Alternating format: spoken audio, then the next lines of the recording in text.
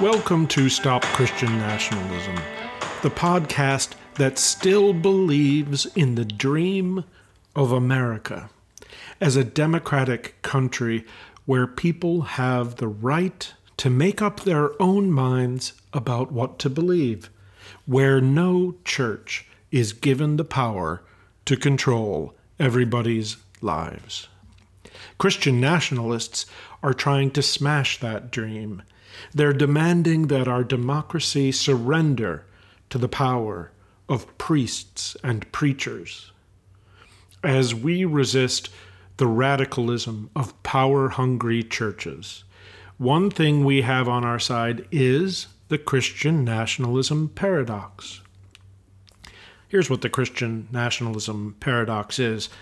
The more Christian nationalists push the idea that Christianity is the only normal way to be an American, the less normal their Christianity seems. Another way to phrase that, the more that Christian nationalists claim that the United States is a Christian nation, the fewer Americans want to be known as Christians. So one of the things that Christian preachers are fond of saying is that you can't serve two masters. You cannot serve two masters. And in their classical formulation, those two masters are the Christian God and money. You can't serve, you have to choose between them. You can't serve both of them. Well, I want to put out a question about a similar idea. Can you serve the two masters of the Christian Bible and democracy? Are those two things compatible? Well, that's a big topic, but we're going to take a look this week at the territory of the interface between those two in Christian nationalism. What happens when biblical devotion and democracy come up against each other? You know, we used to take it for granted in the United States that our candidates for public office, though they disagreed about policy priorities, all shared the basic belief that democracy is the best form of government. But with the growth of Christian nationalism over the last few years, political extremism in the Republican Party has become so commonplace that it can no longer be assumed that Republican politicians are in favor of keeping democracy alive in the United States. The growth of anti-democracy extremism has been particularly strong in this year's campaign for the governor of Pennsylvania on the Republican side. Republican candidate Doug Mastriano has openly stated that he wants to convert Pennsylvania's state government into a Christian theocracy. His campaign has been staffed with Christian nationalists, such as Andrew Torba, who has now written a manual, and this manual actually gives instructions for how to overthrow American democracy and replace it with a Christian dictatorship. This summer, Andrew Torba explained that he thought there could be no place for atheists or Jews or other non-Christians in the Doug Mastriano for Governor campaign, because the Mastriano campaign, he says, is part of a purely Christian movement. By Christians only, for Christians only. Here's what he said. We are going to take back this country for the glory of God. And this is a Christian, an explicitly Christian movement, because this is an explicitly Christian country. From its founding, throughout its entire history, it has been an explicitly Christian country. The Mastriano for Governor campaign has been associated with anti-Semitic Christian nationalism on many fronts. But there is no Christian nationalist who is closer to Doug Mastriano himself than his wife, Rebecca Rebecca Mastriano is not just the wife of Doug Mastriano, of course. She is also a right-wing Christian chaplain at Martin's famous pastry shop, a company known in Pennsylvania for making potato rolls and for funneling huge amounts of money into the Mastriano campaign. Rebecca Mastriano has also played a prominent role in her husband's campaign. And a few days ago, while on stage at a campaign stop in Warminster, Pennsylvania, Rebecca Mastriano made the following statement about the purpose of the Mastriano for Governor campaign.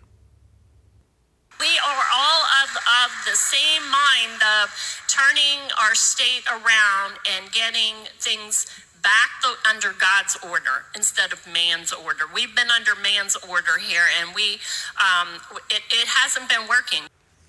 Listening to Rebecca Mastriano's diagnosis of the problem in America's politics as she sees it, well, it makes me wonder what she's talking about. How can she believe this? She says that man's order has not been working in our government. But in what way has that not been working? The entire system of government in the United States is based upon establishing a human order of laws.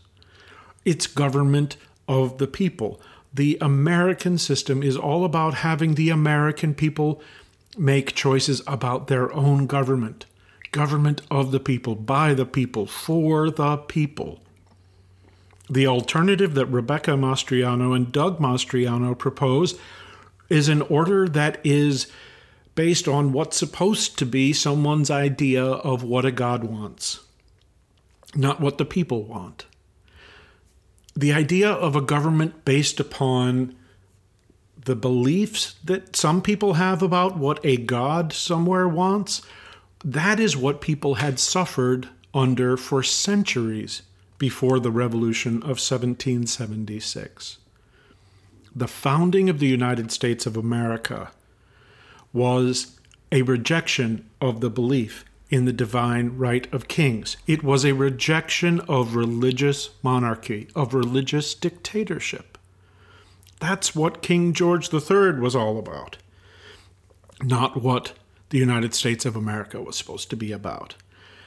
Our American democracy is the establishment of order by the people of the nation. It is the most foundational political principle in American government, that this is the order set forward by people. To replace the people's order with a God's order would be to replace American democracy with a totalitarian theocracy. And that is what Rebecca Mastriano and her husband Doug will do if he is elected governor of Pennsylvania. They're saying that straight out. The Mastrianos seem to hate the very idea of democracy. Now, Rebecca Mastriano here in what you just heard, she claims that we are all of the same mind, that we are all in favor of what she says, getting things back under God's order instead of man's order. But that isn't true. That isn't true at all. We are not all of the same mind with that. Recent polling shows that the majority of Republicans agree with that. Yes, recent polling shows that the majority of Republicans agree with Rebecca Mastriano that democracy in America should end so that America can be declared to be an officially Christian nation run by Christians for Christians, by Christians, in the name of their God. Yes, that is what the majority of Republicans want. But the majority of Americans wants the opposite. The majority of Americans as a whole oppose the creation of a Christian dictatorship. The majority of Americans want to keep our democracy alive. Most Americans do not want to allow Christian priests and preachers to take over our country and take the authority to start making rules about everybody's lives. We don't want to live in church 24 hours a day, 7 days a week. The majority of Americans want to keep what Rebecca Mastriano hates, what she calls man's order. The majority of us want to keep the ability to make decisions about our own government instead of just handing that over to priestly leadership.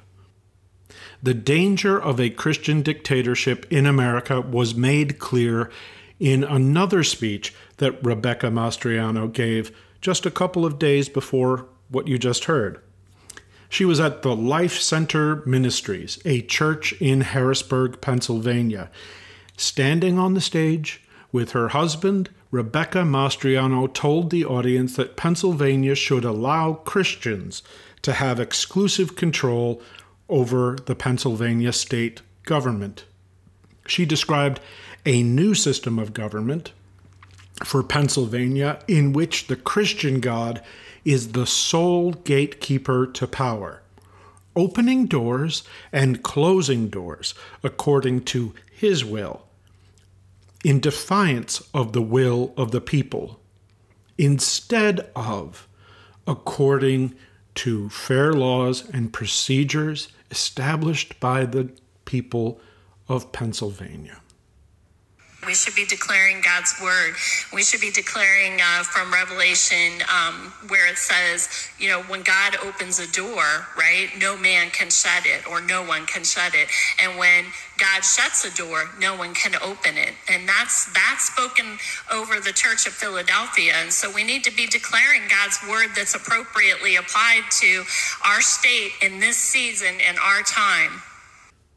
Here is Rebecca Mastriano saying that the government of Pennsylvania should be declaring God's word as found in a very specific Bible verse from the book of Revelation, right? Okay. But what exactly is that Bible verse?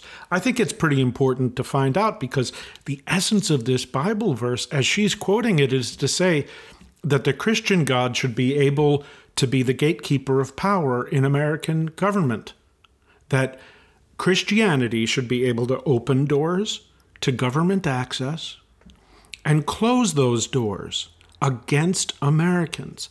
According to what? According to what will that God make that decision? I mean, nobody actually knows. Nobody actually has any coherent sense in the Christian Bible itself of what the heck is motivating this divine being in making all of those kind of wacky decisions. Hey, what made this Christian God create the world in the first place? And then demand child sacrifices and, wars and all kinds of crazy stuff. What motivated this God to set rules for people? The Christian Bible doesn't say. So if you have what Rebecca Mastriano is setting up as a government to replace democracy in Pennsylvania and then the United States, based on this little piece of scripture that she's referring to. She says it's from Revelation. I think we ought to know what that Bible verse is, don't you? Well, it just so happens that somebody else who Rebecca Mastriano knows just a couple of weeks ago cited the very same Bible verse. Julie Green, a self-described Christian prophet who claims to receive direct messages from the Christian God, referred to the very same Bible verse from the book of Revelation. She claims that this Christian God spoke the following words to her. I heard this prophetic word on September 16th. So just a few days ago. I have the favor of God that goes before me, that opens up doors that no man can shut. That's awfully curious. That sounds remarkably like what Rebecca Mastriano was saying. Here Julie Green is saying, I have the favor of God who goes before me that opens up doors that no man can shut. And Rebecca Mastriano was saying we should be declaring from Revelation where it says, when God opens a door, right, no man can shut it, or no one can shut it, and when God shuts a door, no one can open it. Essentially, human beings have no power, and the Christian God has all the power to open doors or close doors. Both of these people are talking about that same Bible verse, right? That's awfully curious. Is it a coincidence? No, I don't think so, because actually Julie Green isn't just some random Christian fanatic who thinks that she's talking to God directly. She is a close friend of Doug and Rebecca Mastriano. And Julie Green has been a part of Doug Mastriano's political campaign to become governor of Pennsylvania. This self-appointed Christian prophet is referring to the same Bible verse that her friend Rebecca Mastriano did around the same time, and it's all about the Christian God opening up doors that people have no ability to shut. These are people referring to a Bible verse that disempowers people. So, Rebecca Mastriano and Julie Green are quoting the same Bible verse, but you'll hear a little bit of difference in their paraphrasing it, because they were not quoting it word for word. So if we want to understand the context of what these Mastriano for Governor proxies, these people with the Mastriano for Governor campaign, are proposing to do to the state government of Pennsylvania, I think we should go back and look at the original source that they are both referring to. We should look at the actual Bible verse from the book of Revelation. It's from the book of Revelation, chapter 3, and it reads as follows. To the angel of the church in Philadelphia write, These are the words of him who is holy and true, who holds the key of David. What he opens no one can shut, and what he shuts no one can open. I know your deeds. See, I have placed before you an open door that no one can shut. I know that you have little strength, yet you have kept my word and have not denied my name. I will make those who are of the synagogue of Satan, who claim to be Jews, though they are not, but are liars, I will make them come and fall down at your feet. Whoa there. Hold on. What's this about a synagogue of Satan? Let's listen to that again. Let's repeat that last part, because it's really important. And let's remember, as you're listening to it, that Rebecca Mastriano, the wife and significant campaign aide of Doug Mastriano, candidate for governor of Pennsylvania, says that she wants this as part of her God's word to be officially declared as the policy of the state government of Pennsylvania. Here we go. Listen to that again. I will make those who are of the synagogue of Satan, who claim to be Jews, though they are not, but are liars, I will make them come and fall down at your feet. All right. Well, we are starting to get some extra special, extra crispy Christian nationalism here. This specific Bible verse, the one that Rebecca Mastriano chose to emphasize this week as part of the Mastriano for Governor campaign, has been historically linked to Christian genocide against Jews for centuries. The Museum of Tolerance explains, quote, the book of Revelations described the Synagogue of Satan, making explicit a linked identity between the devil and the Jews that would continue for centuries, unquote. This long history of Christian violence against Jews set the stage for the Nazi Holocaust and all the destruction of World War II. without the hate represented by the specific Bible verse that Rebecca Mastriano and Julie Green celebrated, the both of them, World War II probably never would have happened. Now, Rebecca Mastriano didn't cite that specific Bible verse by accident, I think. She chose it, right? Remember, Rebecca Mastriano is a professional Christian chaplain. She knows her Bible verses, forwards and backwards. She knows where they're coming from. She knows exactly what she is saying when she points her audience to these anti-Semitic lines from the Christian Bible. She also knows that Christian nationalists in her audience are going to pick up on that reference. The alternative interpretation, if you don't want to believe that, is that Rebecca Mastriano, as a professional Christian chaplain, isn't at all familiar with the Christian Bible. She's ignorant of Christian history, and she doesn't know much about Christian doctrines. She's just making it up as she goes along. Is that what you believe? Well, if that is the case, we have to presume that Rebecca Mastriano is incompetent, and her husband is bringing her forward and helping him to set the policy for the entire state of Pennsylvania? And what if she is incompetent? Still, even if Rebecca Mastriano does not know that this is part of the Christian Bible, this line about the Synagogue of Satan and making Jews come and lie down and prostrate themselves and humiliate themselves at the feet of their Christian rulers, even if you don't know that that is there, well, I mean, it's part of the Christian Bible, isn't it? And it's part of what Rebecca Mastriano would call the Word of God. And she just told us that she wants the Word of God to set government policy in Pennsylvania. And if she's saying she wants that to set the policy and she doesn't even know what that is, I mean, what kind of government is this going to be? What kind of crazy ideas are we opening ourselves up to once we start to base laws on Christian Bible verses like this?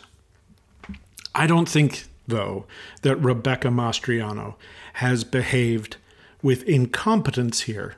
I think she has behaved with a lack of morality and ethics.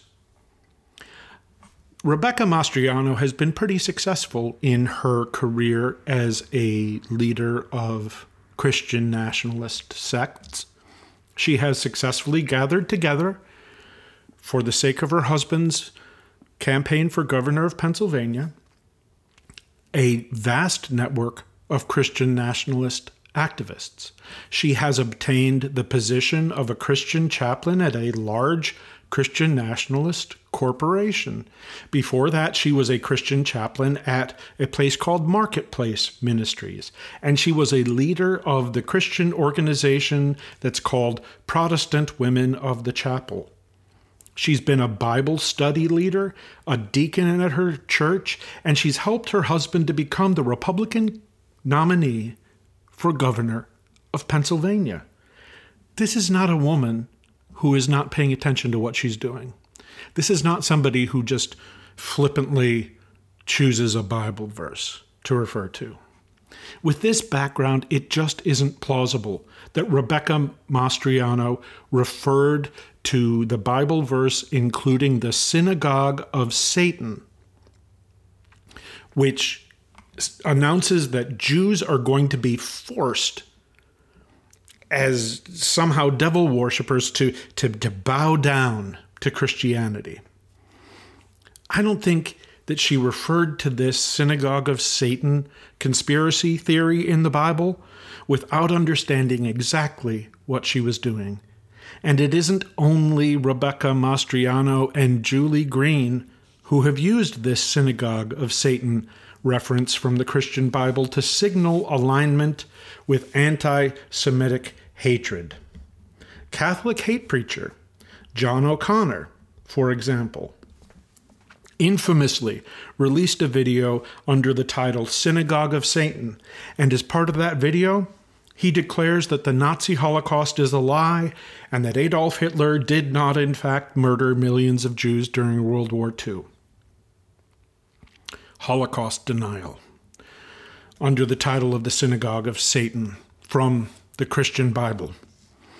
We like to think that the extreme, authoritarian, violent anti-Semitism of the Nazi Party died when Adolf Hitler committed suicide, but it did not. It survived in right-wing Christianity here in the United States and in the Republican Party politicians who have aligned themselves with Christian nationalist preachers. And I'm not just talking about the politicians from our own day. In 1973, the Christian preacher Billy Graham had a telephone conversation with President Richard Nixon in which they both complained about how Jews were interfering with their Republican Party agenda. President Nixon recorded an audio file of that conversation that they had, and that audio file is now available, archived by the Nixon Presidential Library. The following sample from that recording shows just what Billy Graham and President Nixon were talking about that day. The first voice that you're going to hear right now is from President Nixon. This has happened to the Jews. It's happened in Spain. It's happened in Germany. It's happening, and now it's going to happen in America if these people don't start behaving. Well, I told you one time that the Bible talks about two kinds of Jews. One is called the Synagogue of Satan. They're the ones putting out the pornographic literature. They're the ones putting out these obscene films. I think really they don't deserve to live. That's an old audio recording from a different time.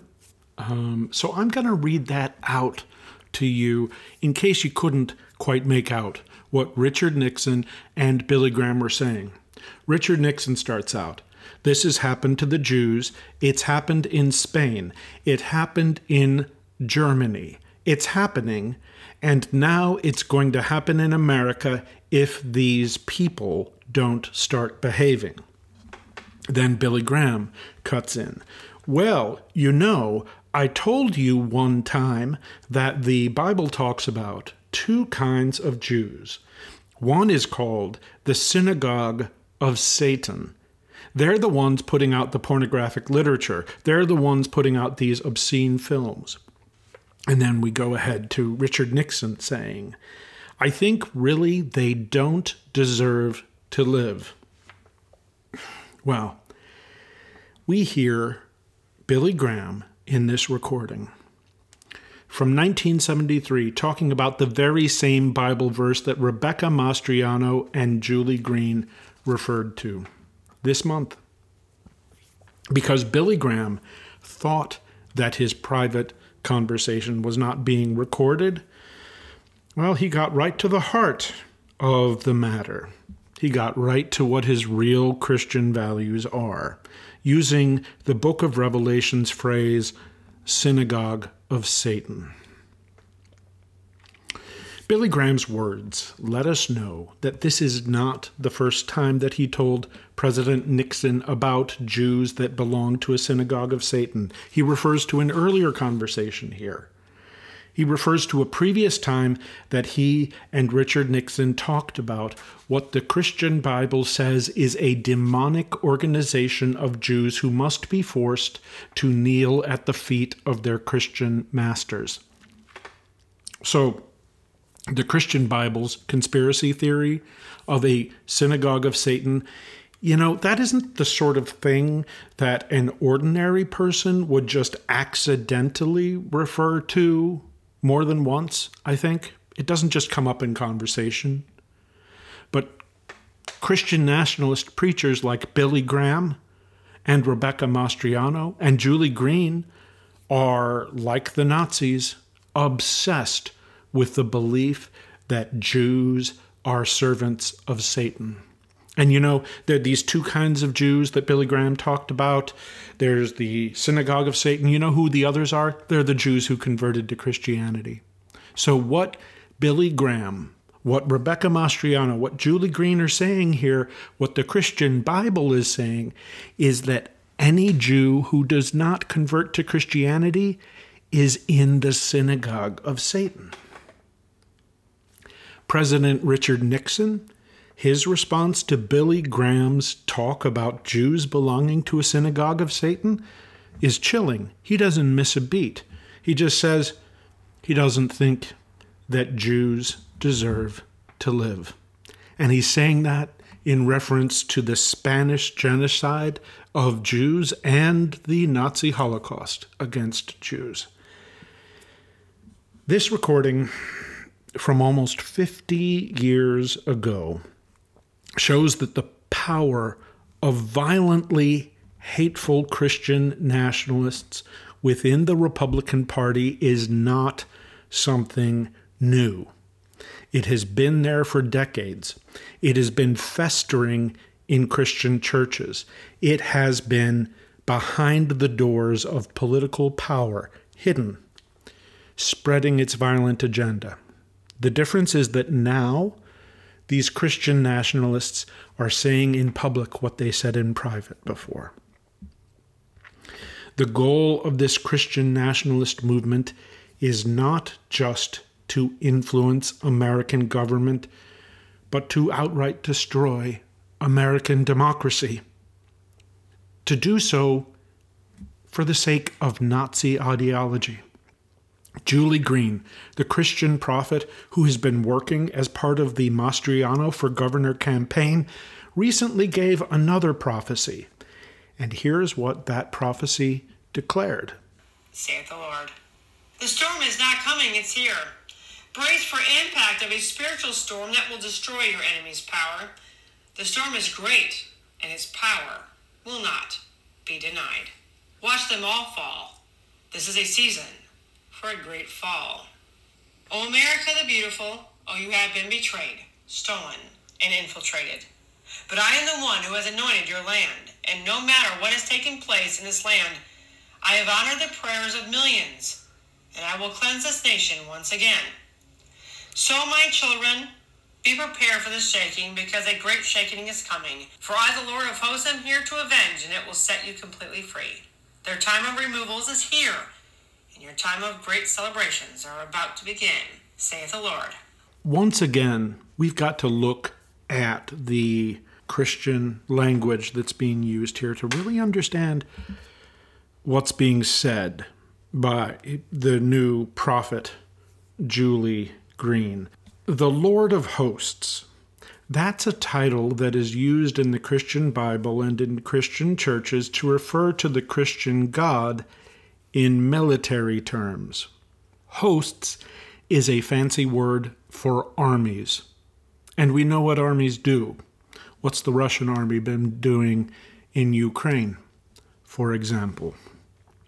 When Julie Green chooses this term in her prophecy, she does so to indicate to her followers that the opponents of Christian nationalism are going to be destroyed in an actual military battle.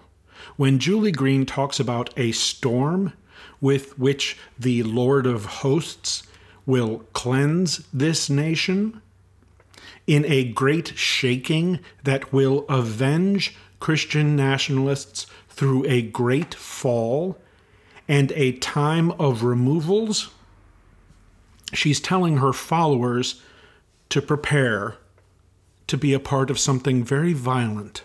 That is all extremely violent language. It's not loving, it's not gentle, it's not kind, it's not about having a conversation, it's not about holding an election, it's about a military action upcoming by Christian nationalists against the rest of us. This is the end times hope. This is their version of hope, the Christian nationalists. The end times hope of Christian nationalism comes with a goal, not to avoid bloodshed, but to seek out bloodshed, to enact bloodshed in order to eliminate non-Christians in America so that Jesus can return to earth carrying a sword and throwing everybody who defies him into a lake of fire. This is the language from the Christian Bible. I'm not making it up. They are eagerly looking forward to the fulfillment of an ancient prophecy in which righteous Christians commit genocide that will avenge the crucifixion of Jesus with the deaths of all of those who refuse to join their Christian army. Part of this violent prophecy is the Bible verse's promise in the book of Revelations that the Christian God will force Jews to fall down at the feet of Christian armies. This prophecy, given in part of the Bible verse cited by both Julie Green and Rebecca Mastriano, is a call for the slaughter of all of the Jews who have refused to convert to Christianity, who the Christian Bible refers to as the Synagogue of Satan. The Jews that Richard Nixon and Billy Graham agreed don't deserve to live. How can people come to believe in this kind of thing?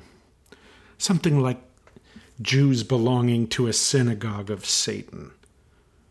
It doesn't come from nowhere.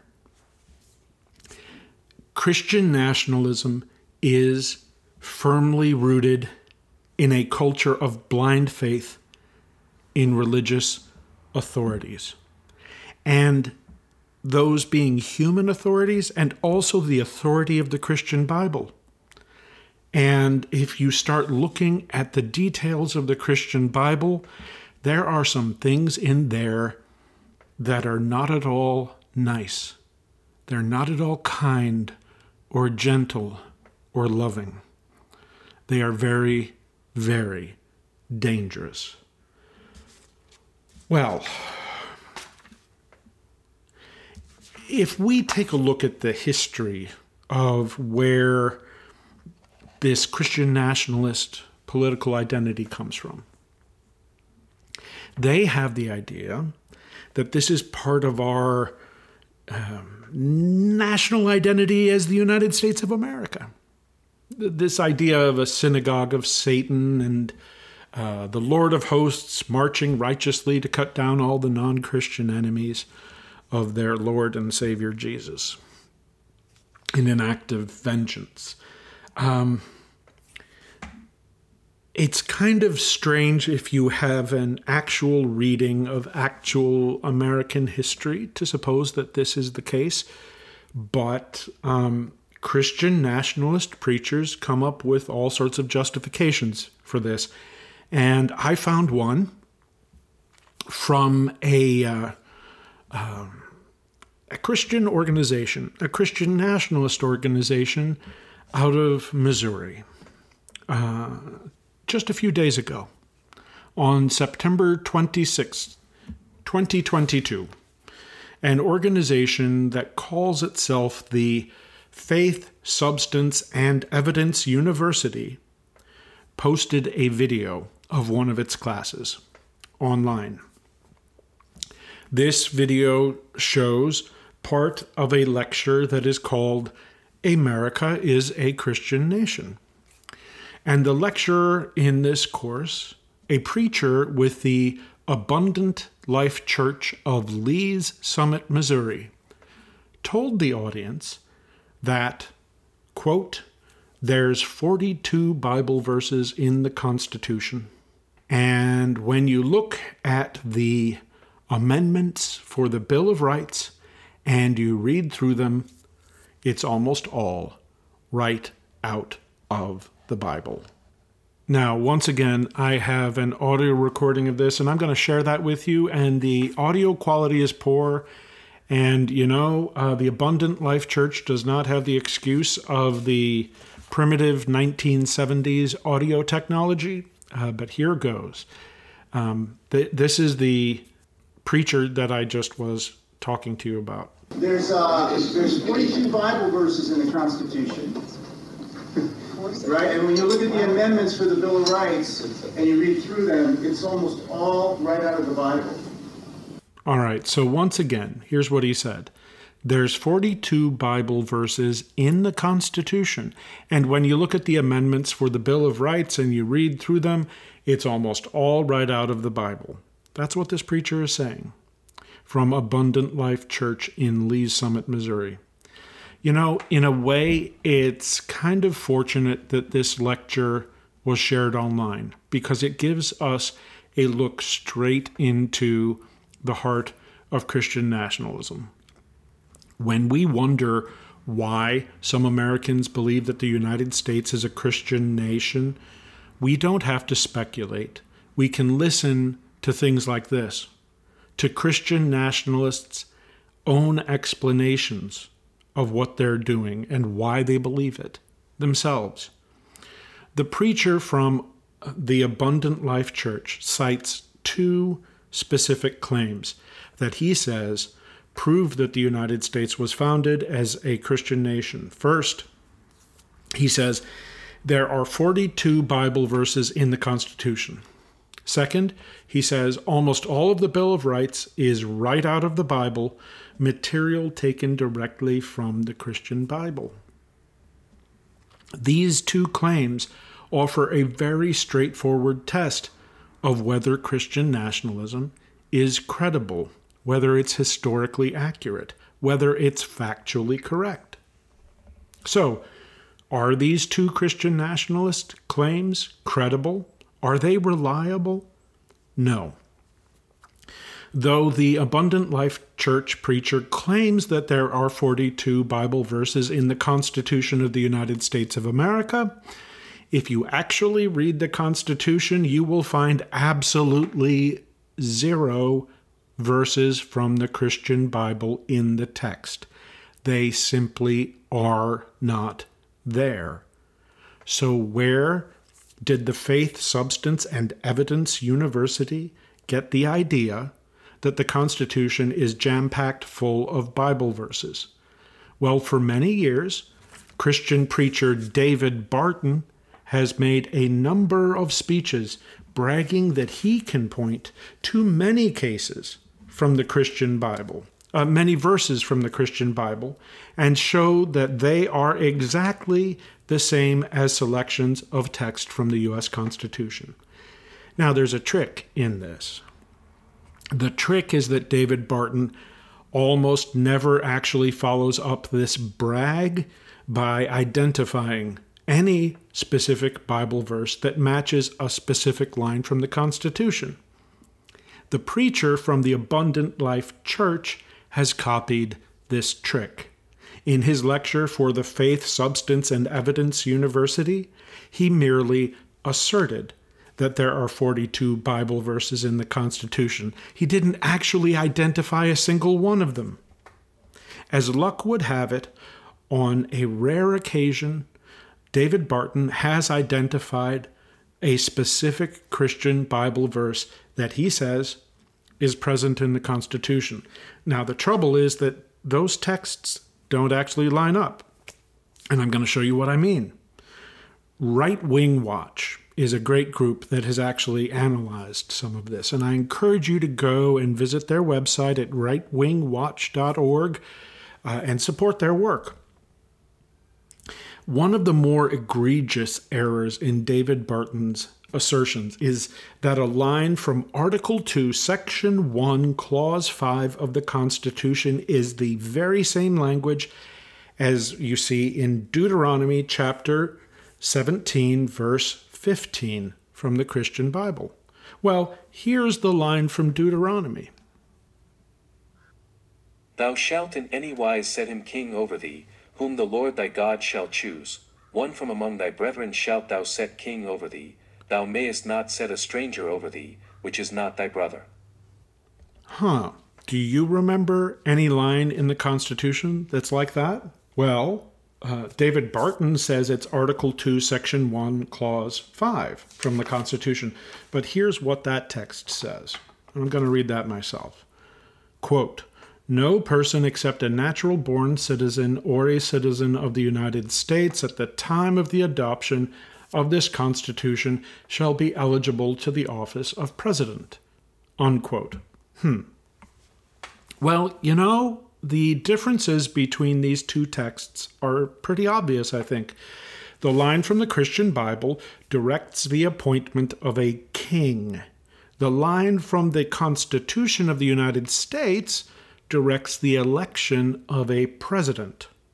A president is not a king. Every ruler approved of by the Christian Bible is a king. In the United States of America, we do not have kings. Furthermore, the line from the Christian Bible from the book of Deuteronomy states that kings are to be appointed by a god. That is not what the Constitution of the United States of America says. The Constitution states that the president shall be chosen by electors who are chosen by state legislatures, and later amendments to the Constitution provide that these electors shall be chosen through democratic elections involving all adult citizens of the United States. There is no mention of any god having any power anywhere in the Constitution, certainly not to vote in our elections or to command them. In fact, the Constitution states that, quote, "No religious test shall ever be required as a qualification to any office or public trust in the United States." That directly contradicts the arrangement from Deuteronomy in the Christian Bible. Of course, the lecture from the Abundant Life church preacher doesn't even get this specific in his wrongness. There simply aren't any Bible verses in the Constitution at all. It's that plain. They just aren't there. But what about what this preacher says about the Bill of Rights? The Abundant Life church preacher claims that, quote, "When you look at the amendments for the Bill of Rights and you read through them, it's almost all right out of the Bible." Is that true? Let's go through the text of the Bill of Rights to find out. Here's the First Amendment. "Congress shall make no law respecting an establishment of religion, or prohibiting the free exercise thereof, or abridging the freedom of speech, or of the press, or of the right of the people to peaceably assemble, and to petition the government for a redress of grievances." All right. Well, there's nothing, anything at all like Congress in the Christian Bible. The Christian Bible is opposed to the freedom of religion, with commands all over the place that people must follow just one religion or be punished with torture and death. The Christian Bible is against free speech, repeatedly establishing laws about forms of speech that will not be allowed. No blasphemy, right?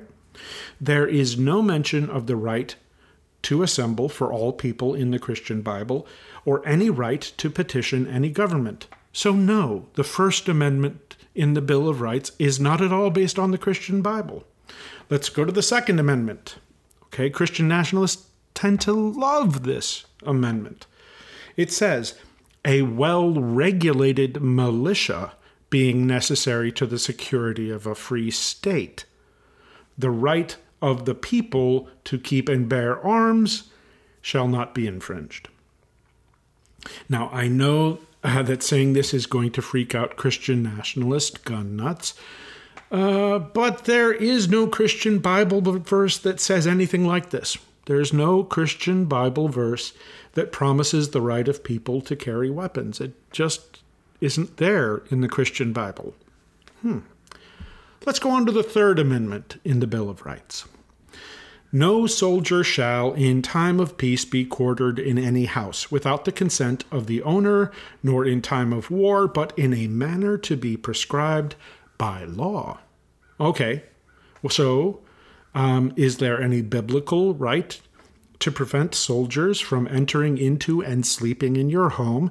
No, there is not. The Christian Bible has no such thing. Just like the First and Second Amendments in the Bill of Rights, the Third Amendment in the Bill of Rights has nothing to do with the Christian Bible. Okay, amendment number 4, maybe this one, right?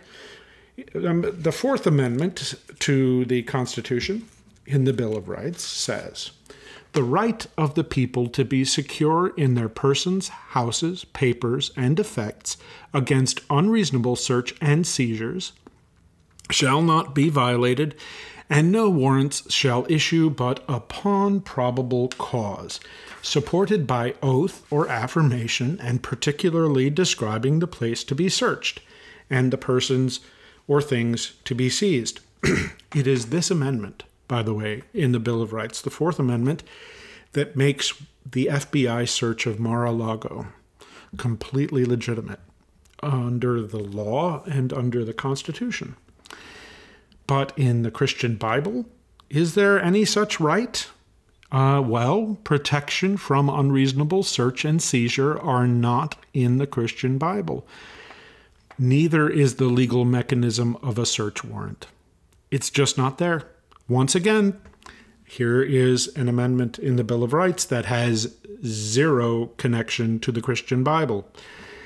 The Fifth Amendment in the Bill of Rights says, no person shall be held to answer for a capital or otherwise infamous crime unless on a presentment or indictment of a grand jury, except in cases arising in land or naval forces or in the militia when in actual service in time of war or public danger. Nor shall any person be subject, for the same offense, to be twice put in jeopardy of life or limb, nor shall be compelled in any criminal case to be a witness against himself, nor be deprived of life, liberty, or property without due process of law, nor shall private property be taken for public use without just compensation. Okay, there's a lot in there in the Fifth Amendment to the U.S. Constitution. Is there anything that's connected to the Christian Bible? Once again, no. There is no concept of a grand jury anywhere in the Christian Bible. There is no biblical concept of protection from double jeopardy. There is no biblical concept of due process of law, the protection of private property, or protection from self-incrimination either. The Fifth Amendment, like all the others so far, has no connection to the Christian Bible at all. The Sixth Amendment says, in all criminal prosecutions, the accused shall enjoy the right to a speedy and public trial by an impartial jury of the state and district wherein the crime shall have been committed, which district shall have been previously ascertained by law, and to be informed of the nature and cause of this accusation, to be confronted with the witnesses against him, to have compulsory process for obtaining witnesses in his favor, and to have the assistance of counsel for his defense. Okay, that's the Sixth Amendment in the Bill of Rights. The Christian Bible does not promise a speedy and public trial. In fact, there's really not any biblical promise of any trials at all. There are many places in the Christian Bible where it's proposed that legal judgments should simply be made by people who feel aggrieved and have the power to take action without any due process at all. There definitely is not a right to be represented by a lawyer or the right to confront witnesses in the Christian Bible. Habeas corpus also is not a biblical phrase. None of this stuff comes from the Christian Bible. Once again, we're striking out here. There is no connection to the Christian Bible. Okay. Amendment 7. The Seventh Amendment to the Constitution states, in suits at common law where the value in controversy shall exceed $20, the right of trial by jury shall be preserved, and no fact tried by a jury shall otherwise be re-examined in any court of the United States than according to the rules of the common law. Well, okay, there's no dollars in the Christian Bible. There is no trial by jury. And there's no United States in the Christian Bible. So there's really no connection. There's no idea of a lawsuit at all in the Christian Bible. The Seventh Amendment in the Bill of Rights, zero connection to the Christian Bible. Okay, moving on to Amendment 8. This one's much shorter. It says, excessive bail shall not be required, nor excessive fines imposed, nor cruel and unusual punishments inflicted. Cruel and unusual punishments are not prohibited in the Christian Bible. They are encouraged in the Christian Bible. Okay. Amendment number 9. The enumeration in the Constitution of certain rights shall not be construed to deny or disparage others retained by the people. Okay. This amendment in the Bill of Rights simply states that there may be other rights other than those specifically mentioned in the Constitution, and people get to have those rights too. It says nothing about these rights being from the Christian Bible. In fact, the Christian Bible basically states that people don't really have rights. In the Christian Bible, there's just one being who has all the rights. That is the Christian God. And people just have to do whatever that God says, even if the God changes his mind or is cruel and unfair about it. It doesn't matter. In Christianity, in the Christian Bible, only the Christian God has rights, and people have zero rights. Look at the example of Job, okay? Basically, that's a great big long story about two pals who are Satan and God. They're friends, and they're just having a great conversation, kind of like over a divine beer or something. They're saying, hey, you know what? Let's just totally take that human being over there and do to him whatever we want to, the worst stuff.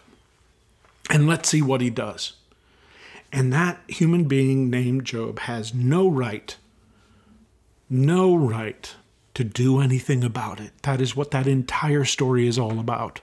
That is what it amounts to the legal standard of the Christian Bible. And thank goodness that is not what we see in Amendment 9. Now, there are 10 amendments in the Bill of Rights, so we've got one more chance for there to be even a itsy-bitsy tiny link to the Christian Bible.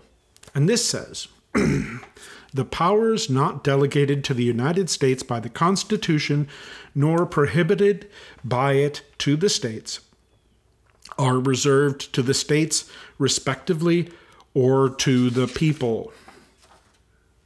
Wow. Well, there's no United States in the Christian Bible. There's no states as part of the United States. And, as we saw with Rebecca Mastriano's Christian Nationalist Bible quote, there's no idea of the people really having rights, as is asserted in this amendment, this part of the Bill of Rights. In fact, Rebecca Mastriano wants an end to people's rights. She wants God to have all the rights again. So, no, this is not connected to the Christian Bible. There is zero inspiration, zero connection from the Bill of Rights to the Christian Bible. There's nothing at all. It is as if the Bill of Rights was written in reaction against the Christian Bible. Because I don't think that this could get more clear. Every single amendment in the Bill of Rights is profoundly unbiblical. The rights that we gain from these constitutional amendments have absolutely no roots in Christianity. They are human, secular innovations. It doesn't take much time to fact check this, okay? To fact check the Christian nationalist assertion made by that preacher from Lee's Summit, Missouri, the Abundant Life Church that's connected to this Faith and Substance and Evidence University, okay? Doesn't take a lot of effort to fact check that. We can do a 60-second search and a quick reading of the Constitution. It shows that these claims that are made by that preacher in that class, they are obviously false. There is no legitimate basis in fact for believing these ideas. So how could any university provide classes with such clearly wrong information? Well, you may have guessed it. The Faith, Substance, and Evidence University is not actually a university. It doesn't have any accreditation. It doesn't offer professional degrees that are recognized by anyone other than the people who are associated with the Faith, Substance, and Evidence University. It's like Trump University. It's a totally fake university, not a university at all. Still, the Faith, Substance, and Evidence University is going to charge people money to attend its lectures. They do. The class that we just heard that recording from with the obviously false information that teaches that there are 42 Bible verses in the Constitution and that the Bill of Rights is somehow connected to the Christian Bible, they charge you $250 to sit there and listen to that malarkey.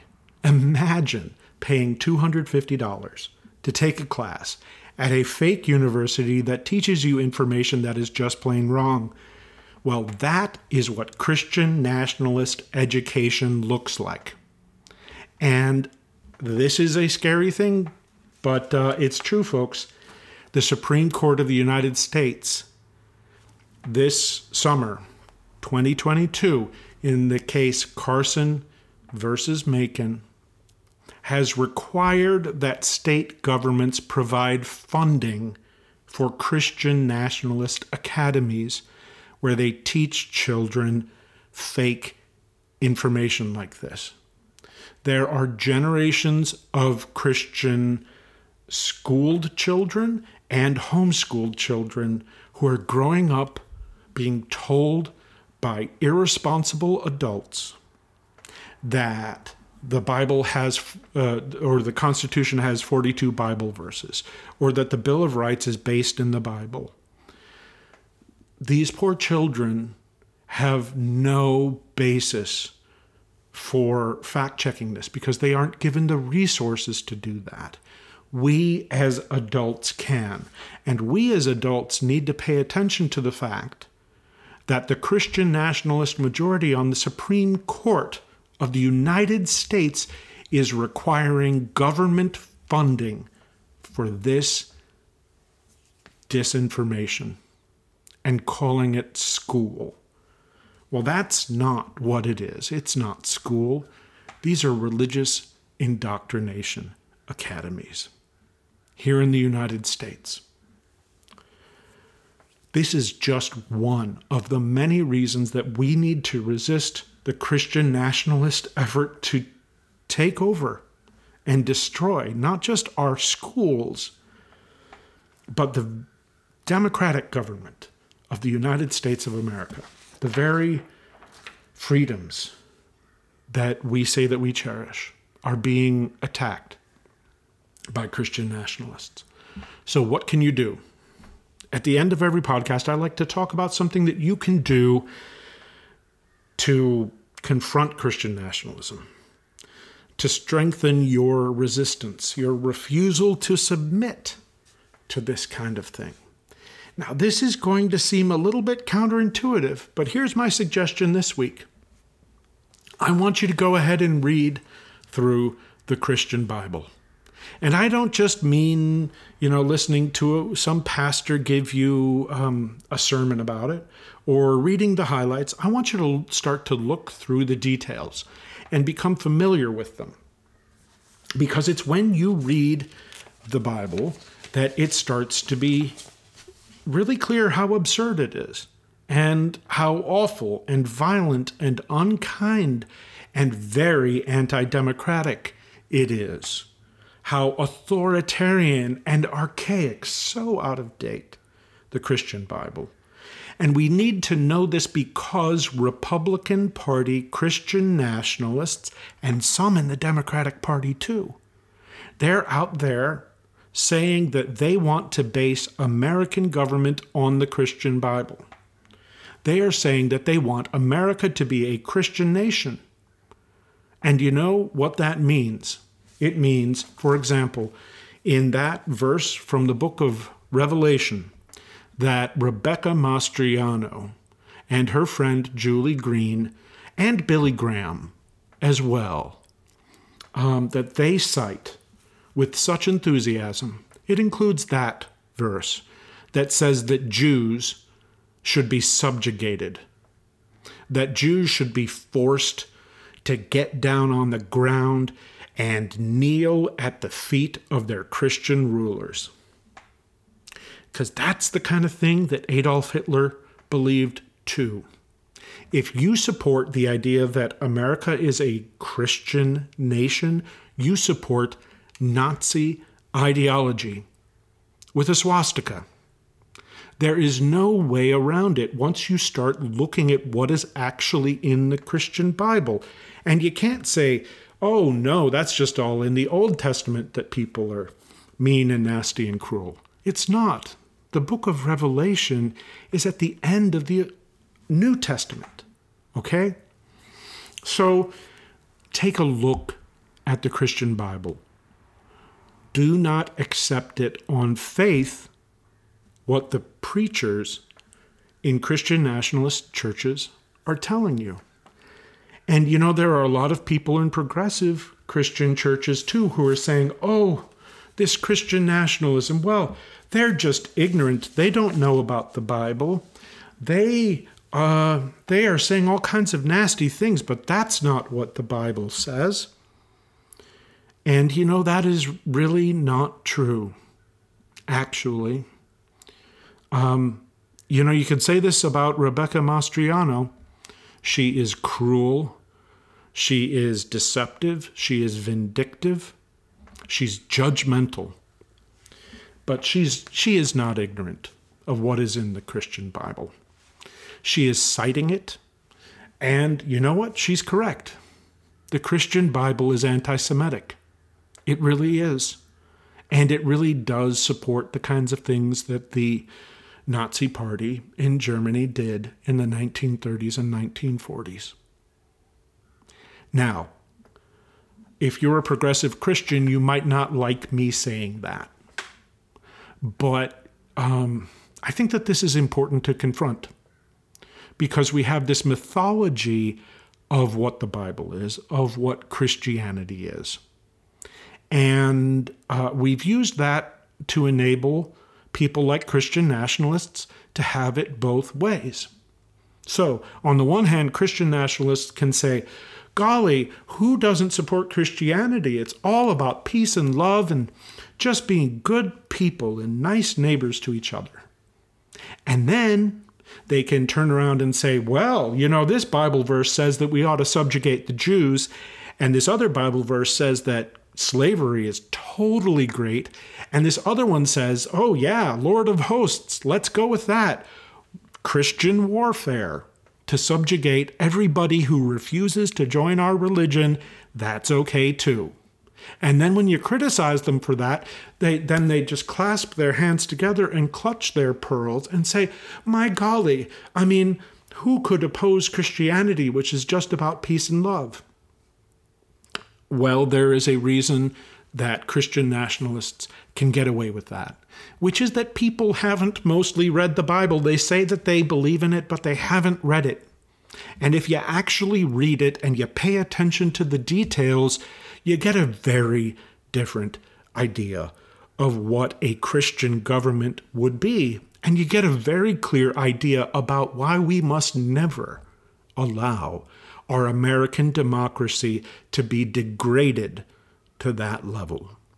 So, don't just accept on faith what Christian nationalists and Christian preachers, whether they're right-wing or progressive, tell you about what the Bible really says. Read it for yourself. Think for yourself. Act for yourself. Independent human autonomy is absolutely necessary if our democracy is going to survive. And if we Americans refuse to educate ourselves, to inform ourselves, to ask critical and skeptical questions, if we don't do that, if we create a special exemption for religion saying that it must never be questioned, must never be doubted, must never be examined in detail, well, we're not going to have our freedom anymore, because there are opportunists who are using Christianity, and they're doing it authentically. They're taking it from Christian texts. They are members of Christian churches. They are real Christians, not fake Christians. These people are dedicated to achieving what the Bible promises them, which is a government with a king. A government run by a king and a bunch of priests who get to just make up stuff, and that becomes the law. You know, I was raised to believe that the United States of America could be something different. The Constitution is not a perfect document. The Bill of Rights is not perfect, but it is a far step better than that. In our election in just about a month from now, we're going to have the chance to choose between the vision of Christian nationalism that the Republican Party is almost universally promoting at this point, and something else which is not perfect, which often has failings, but it is free, and that is democracy. And I urge you to get involved, to educate yourself, read that Bible, read the Constitution too, and then find out who's running for Congress in your area, who's running for Senate. Get informed, get involved. The Stop Christian Nationalism podcast will be back next week, because it is a guarantee that we're going to have more Christian nationalist nonsense to talk about. We are going to stick with this podcast until there is no more need, until Christian nationalism is subdued. And the alternative is not banning Christian nationalism. It's simply disempowering it by enlightening the American people, by giving people the information and opportunity to make an informed choice. Because in a free country, Christian nationalism should be an option that's free for people to take, but one that the people are wise enough to leave be. I look forward to having you back next week. We have a lot to talk about.